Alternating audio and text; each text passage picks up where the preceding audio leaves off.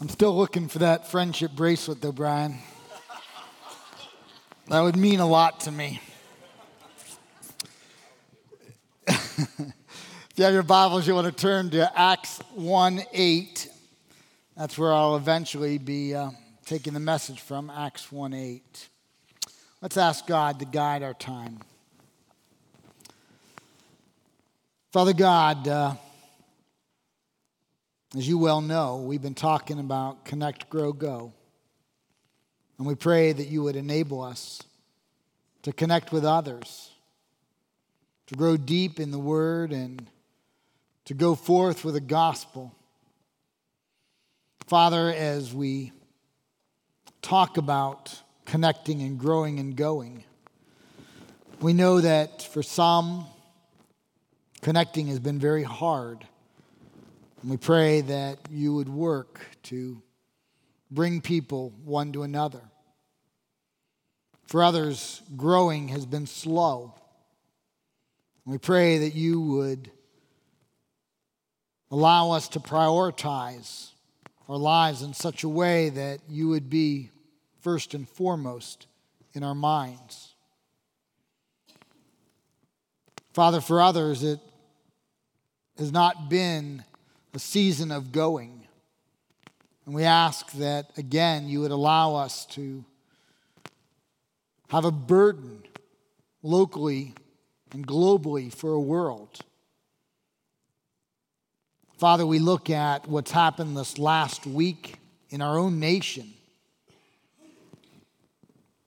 Painful events, ones of which maybe we would see differently than one another, or maybe the same, I don't know. But Father, through anyone's eyes, it's clear that we have a nation that desperately needs Jesus. And we have a world that desperately needs Jesus. Use us.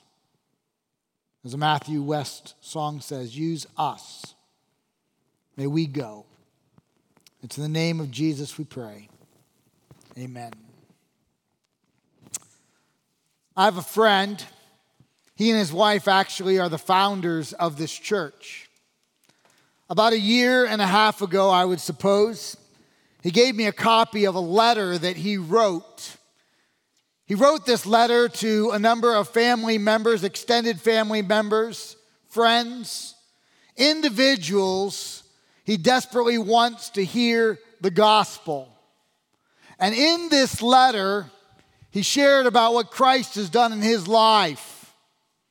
And in this letter, he shared crystal clear presentation of the gospel.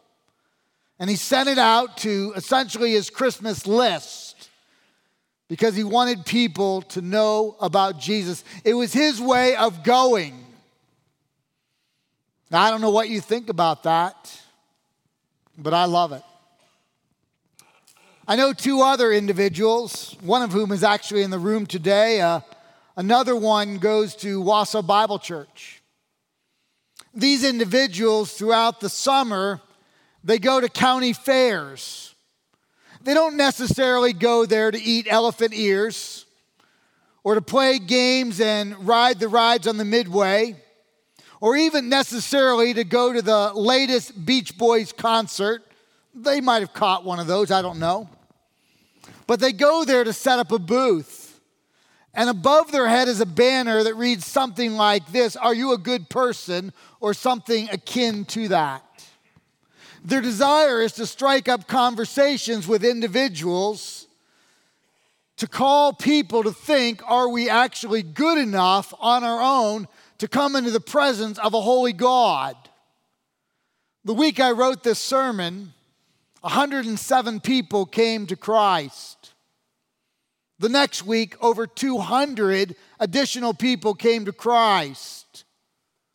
Now, I don't know what you think about that means of going, but I love it because people are coming to Christ.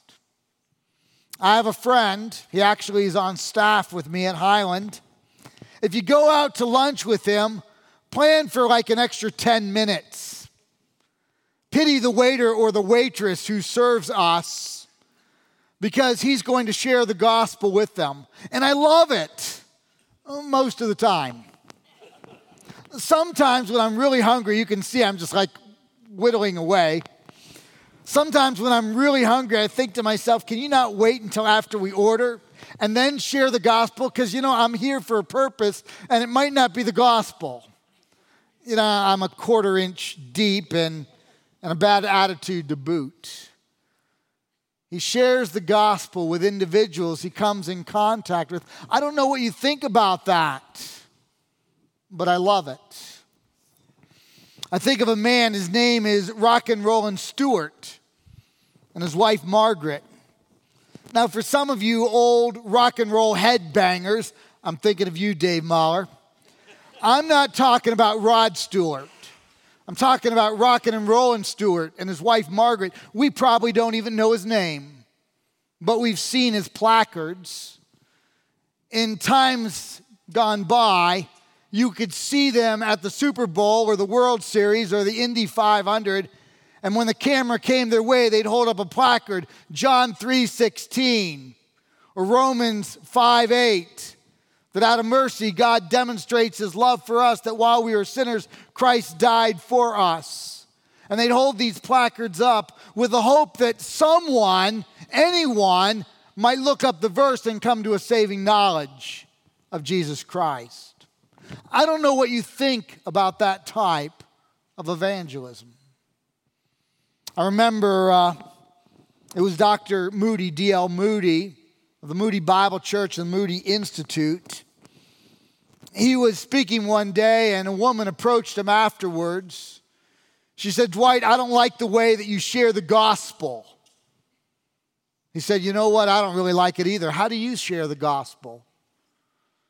She said, "Well, I don't." He said, "I like my way of sharing the gospel better than your way of not sharing the gospel." Touché. We can look at the examples I gave and perhaps we could say, yeah, I love that, or I'm not sure about that. But the truth is, if people are coming to Jesus, we ought to rejoice. With each of the illustrations I gave, I purposely chose means of sharing the gospel that are not a regular part of my life. I do regularly share the gospel, but I don't use any of the means that I just shared. But I rejoice when people come to know Jesus. There is exactly one gospel. There is one way by which men are saved. That's through faith in and acceptance of the death, burial, and resurrection of Jesus Christ as the sole payment of our confessed and the power of God's Spirit turned from or repented of sin. That is the only gospel that is on our planet. It's the only gospel. But there are lots of ways, different ways, to share the gospel. It can be as innocuous and innocent as inviting friends and relatives to church, knowing that they will hear the gospel. That's a pre-evangelistic movement that moves towards the gospel. Or it can be as intimidating as going to a fair and setting up a booth and sharing Christ. One gospel, many ways to share the gospel. And interestingly enough, Paul gives us some insight on how we ought to look at how others share the gospel. He actually talks about people who share the gospel out of strife, a lack of sincerity, personal gain, rather than a sincere heart. Listen to what he writes. It's kind of shocking to all of us. He writes this in Philippians 1:15-18. Some indeed preach Christ from envy and rivalry, but others from goodwill. The latter do it out of love, knowing that I am put here for the defense of the gospel. The former proclaim Christ out of rivalry, not sincerely, but thinking to afflict me in my imprisonment. What then? Only that in every way, whether in pretense or in truth, Christ is proclaimed, and in that I rejoice. I would submit to you that if that weren't inspired and errant truth from Scripture, if we didn't read it, we would not likely come to that conclusion. I would say those who preach the gospel out of rivalry and envy and personal gain, I want nothing to do with that. And Paul says, no. If it's the one true gospel, even though I don't like their motives, I don't like their attitudes, they're sinful, I am excited. In fact, he says, I rejoice that the gospel goes forth. The Bible is all about preaching the gospel, the good news. It's the Greek word, the euangelion, the good news of Jesus Christ. And just in case, before we get to our text, we're unclear on the gospel, I want to read some passages that give us the gospel. Listen to what Paul writes in Romans chapter 1, verse 16. He says, "For I am not ashamed of the gospel, for it is the power of God for salvation." The gospel is the salvation message. The gospel is not a reading. Sometimes we're in churches and they say, this is the gospel reading. Well, if it's about how you are saved, then yes, it's the gospel. If it's another passage about how you are to live, it's not the gospel. The gospel is how we are saved, for the Jew first and then the Greek. The gospel is John 3:16. "For God so loved the world that he gave his only begotten Son, that whoever believes in him would not perish, but have everlasting life." It's believing in the work of Christ. That's the gospel. Ephesians 2:8-9 is for the gospel. "For by grace is not what we earn. It's not what we merit. It's what God freely gives. For by grace we are saved through faith." How are we saved? Through faith. It's the gift of God, not of works, so none of us can boast. That's the gospel. The gospel is if we confess with our mouth that Jesus is Lord and believe in our heart that God raises him from the dead, then we will be saved. For the heart one believes and is justified, that is declared righteous, and with the mouth one confesses and is saved. The gospel is John 14:6, where Jesus says, "I am the way and the truth and the life. No one comes to the Father except through me." The gospel is believing in the finished work of Christ rather than in our own works for salvation. That is the gospel. And the Bible is all over the gospel. And it says to us that we have the privilege to take the gospel and go. I love what Brian said in the video. He said, I used to say I have to. Now he says I get to. I get to go and share salvation with those who desperately need it. It's a privilege that God has given to us. The gospel is Acts 1:8. "But you will receive power when the Holy Spirit comes upon you, and you will be my witnesses in Jerusalem, Judea, Samaria, and even to the ends of the earth." This is the Great Commission, the commission that Jesus sent us out to fulfill, to share the salvation message with others. It's the go, connect, grow, go, tell others about saving knowledge in Christ alone. As you and I well know, there are a number of commission passages in Scripture. They all essentially say the same thing, but they all have slightly different emphases. Let me read from Matthew 28:18-19. This is the emphasis of authority. This is why we have the authority to go and share the gospel. "And Jesus came and said to them, 'All authority in heaven and on earth has been given to me. Go, poreuenthentes, go therefore and make disciples of all nations, baptizing them in the name of the Father and of the Son and of the Holy Spirit, teaching them to observe all that I have commanded you, and behold, I am with you always to the end of the age.'"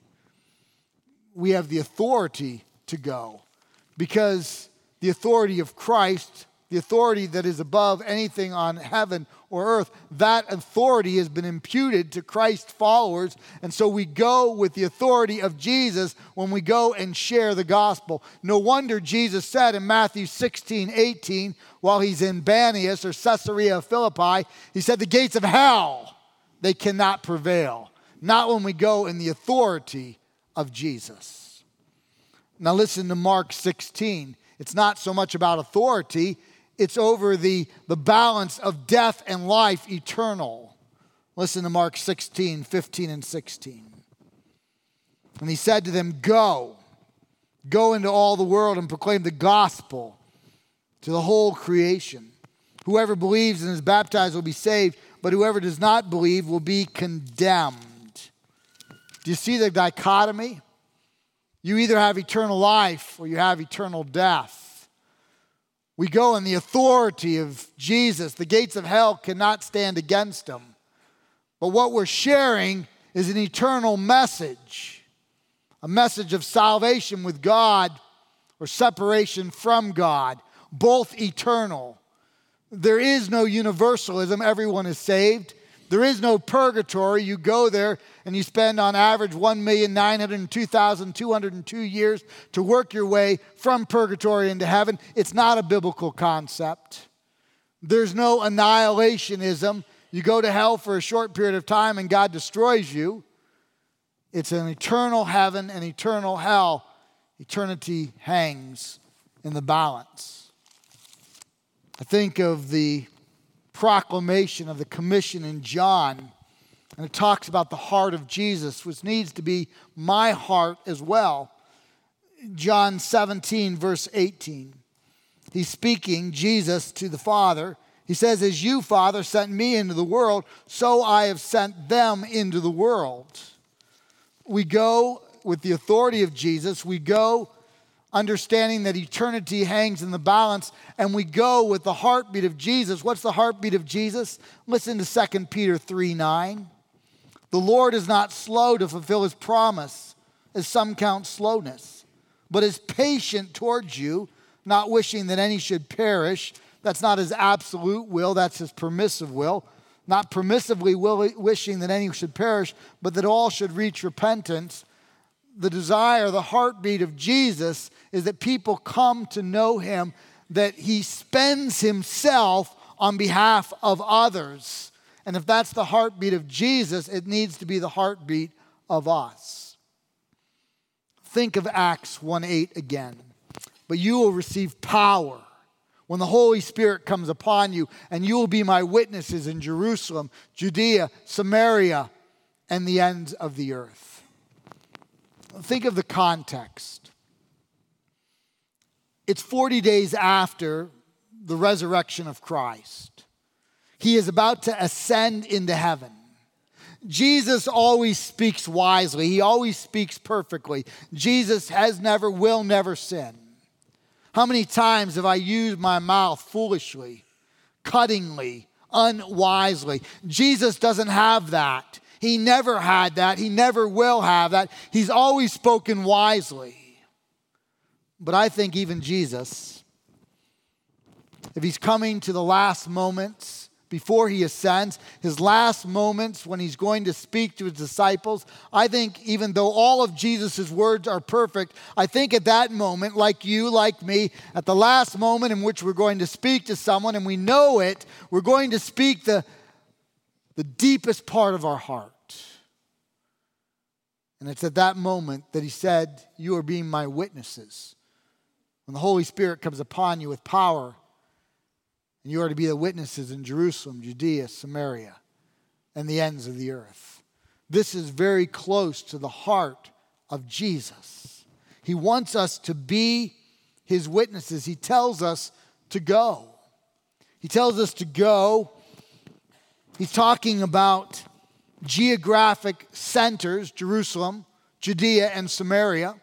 For us, geographic centers right now is what?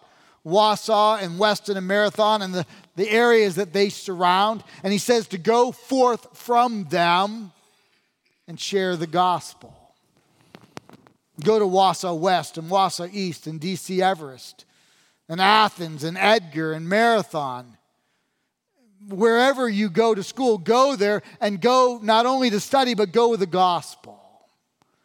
If you work at Marathon Electric or Aspirus or the Marshfield Clinic or any of the insurance companies or in manufacturing on East Bay or wherever you work, you don't just go to collect a paycheck. That's a big part of it. But you go to share the gospel, to bring forth the gospel of Jesus Christ. This isn't age conditioned. You don't have to get to a certain age and then you start sharing. This is conditioned by if you're a Christ follower. If you and I know Jesus, we are to go, and we are to go forth with the gospel. Now, if you and I have studied the book of Acts in any depth, we know that they did a great job with Jerusalem, didn't they? I don't want to beat them up too hard. I'm going to beat them up in a moment, but I don't want to beat them up too hard because they really took Jerusalem seriously.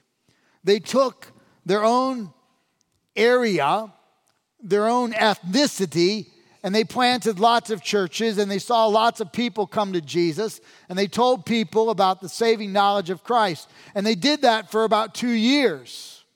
For about 2 years, they went forth. As I know many of you go forth rightly and share the gospel with friends and relatives, people you know in the band or the orchestra, in the recreation or on a ball field, and you share the gospel, and right we and you should. And they did that. But they didn't go beyond Jerusalem. And so we come to Acts 8:1. We're about 2 years, maybe 3 months into it. So God is slow to anger. He's abounding in love. He's patient. He said go, and they didn't really go very far. And so after about 2 years, maybe 3 months, we read this. And there arose on that day a great persecution against the church in Jerusalem, and they were scattered where? Through the regions of Judea and Samaria, except for the stubborn, I threw that word in, apostles. The church did not move. The church did not obey. And God was patient with the church. He's patient with us. But at some point, God said, you know, I gave you a commission. I gave you a role. I gave you an obligation to fulfill, but it's more than an obligation. It's a privilege. It's not just the I have to do, I get to do. But they said no. And so God brought persecution into the church, and he scattered them. And that's the way it went forth, the gospel. It went to Judea and Samaria. Those are geographically close, but they're culturally different. They're kind of like Detroit. We have Pastor Tyler St. Clair. You remember he came and visited with us a while back, and Pastor Tyler St. Clair is pastoring a multi-ethnic church, and he has a little bit better tan than I do. And recently some men went there from our church and helped with an outreach project. And I think this summer, most likely, our youth group is going to go and do a vacation Bible school there. That's our Judea. That's our Samaria. It's geographically close to us. Detroit's not that far, but ethnically it's quite different than what is normative for central Wisconsin. And that's our Judea. That's our Samaria, or part of it. And God says, go. But the church didn't go until God scattered them. But when he scattered them, 2 years, maybe 3 months into it, they still didn't go to the ends of the earth. We have to wait 15 years before they go beyond their normal boundaries. But God always has his way. And so we read the following in Acts 13, 1-2. We are now 15 years into the book of Acts, from Acts 1, 8 to Acts 13, 15 years. Now there were in the church at Antioch prophets and teachers. Barnabas, he's from Cyprus, right? Simeon, who was called Niger, that means black-skinned. He's got a good tan. Lucius of Cyrene, Manaen, a member of the court of Herod the Tetrarch. So now we're changing economic stratas as well. And Saul. And while they were worshiping the Lord and fasting, the Holy Spirit said, set apart for me Barnabas and Saul for the work to which I have called them.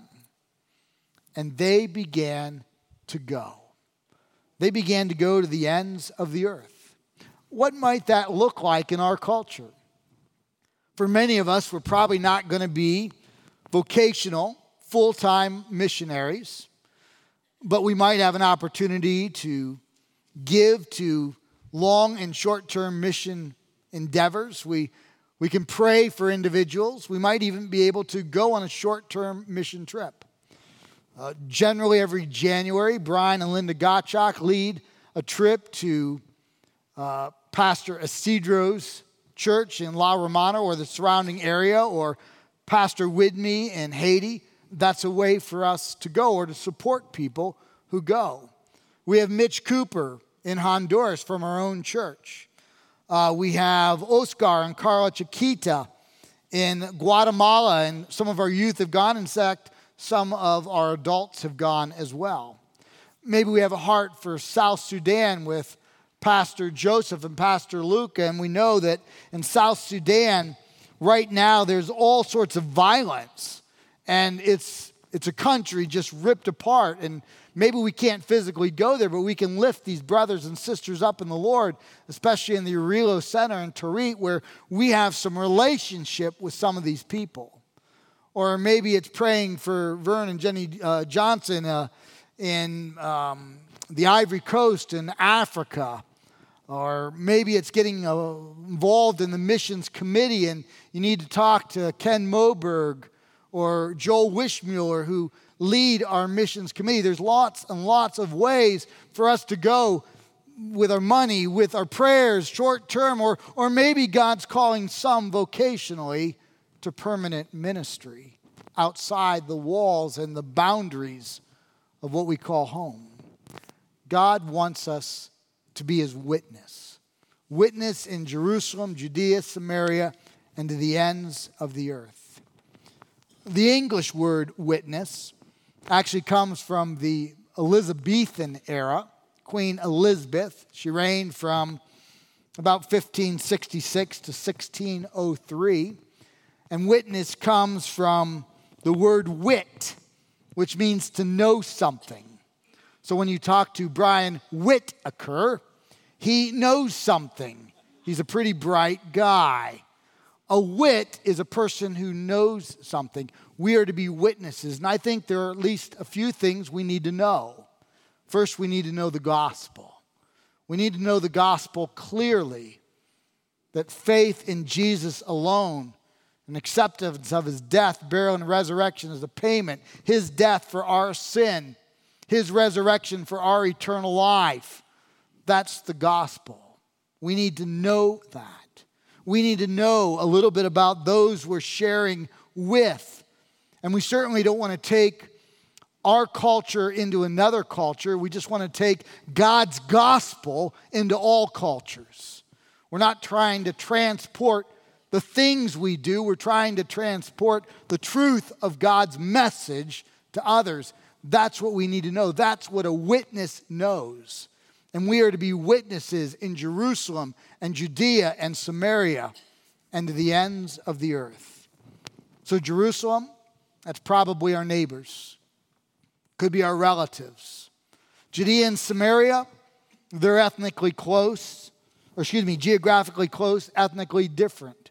For someone like me, it might be a Hmong person or a Hispanic person. For a Hispanic person, it might be an Anglo like me. It's someone who lives near one another, but culturally has probably grown up with different cultural norms than I have, or for me, that they have. And the ends of the earth, that's the whole globe, and God wants us to go. Connect with one another. Reach out in love. 1 Corinthians 12, understand the body analogy that we need one another. Connect, grow. We need to be in the Word. Psalm 119. The centrality of the Word. We got to bleed Bible and go. We need to share the gospel locally and globally. Connect, grow, go. Let's pray. Father God, admittedly, it's a lot easier to talk about connecting than to do it. To talk about growing than being in prayer and in the Word and in corporate worship. And to talk about going than to risk sharing the gospel. But Father, may we have the attitude that we don't have to do this. We get to do this. And we're thankful that we don't do it on our own. We have the power of the Holy Spirit to be witnesses in Jerusalem, Judea, Samaria, and the ends of the earth. Help us to connect, to grow, to go for your glory. Amen.